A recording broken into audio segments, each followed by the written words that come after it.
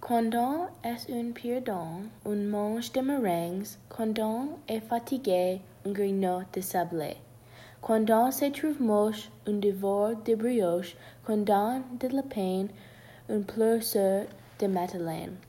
Et quand plus rien ne va, on croque du chocolat.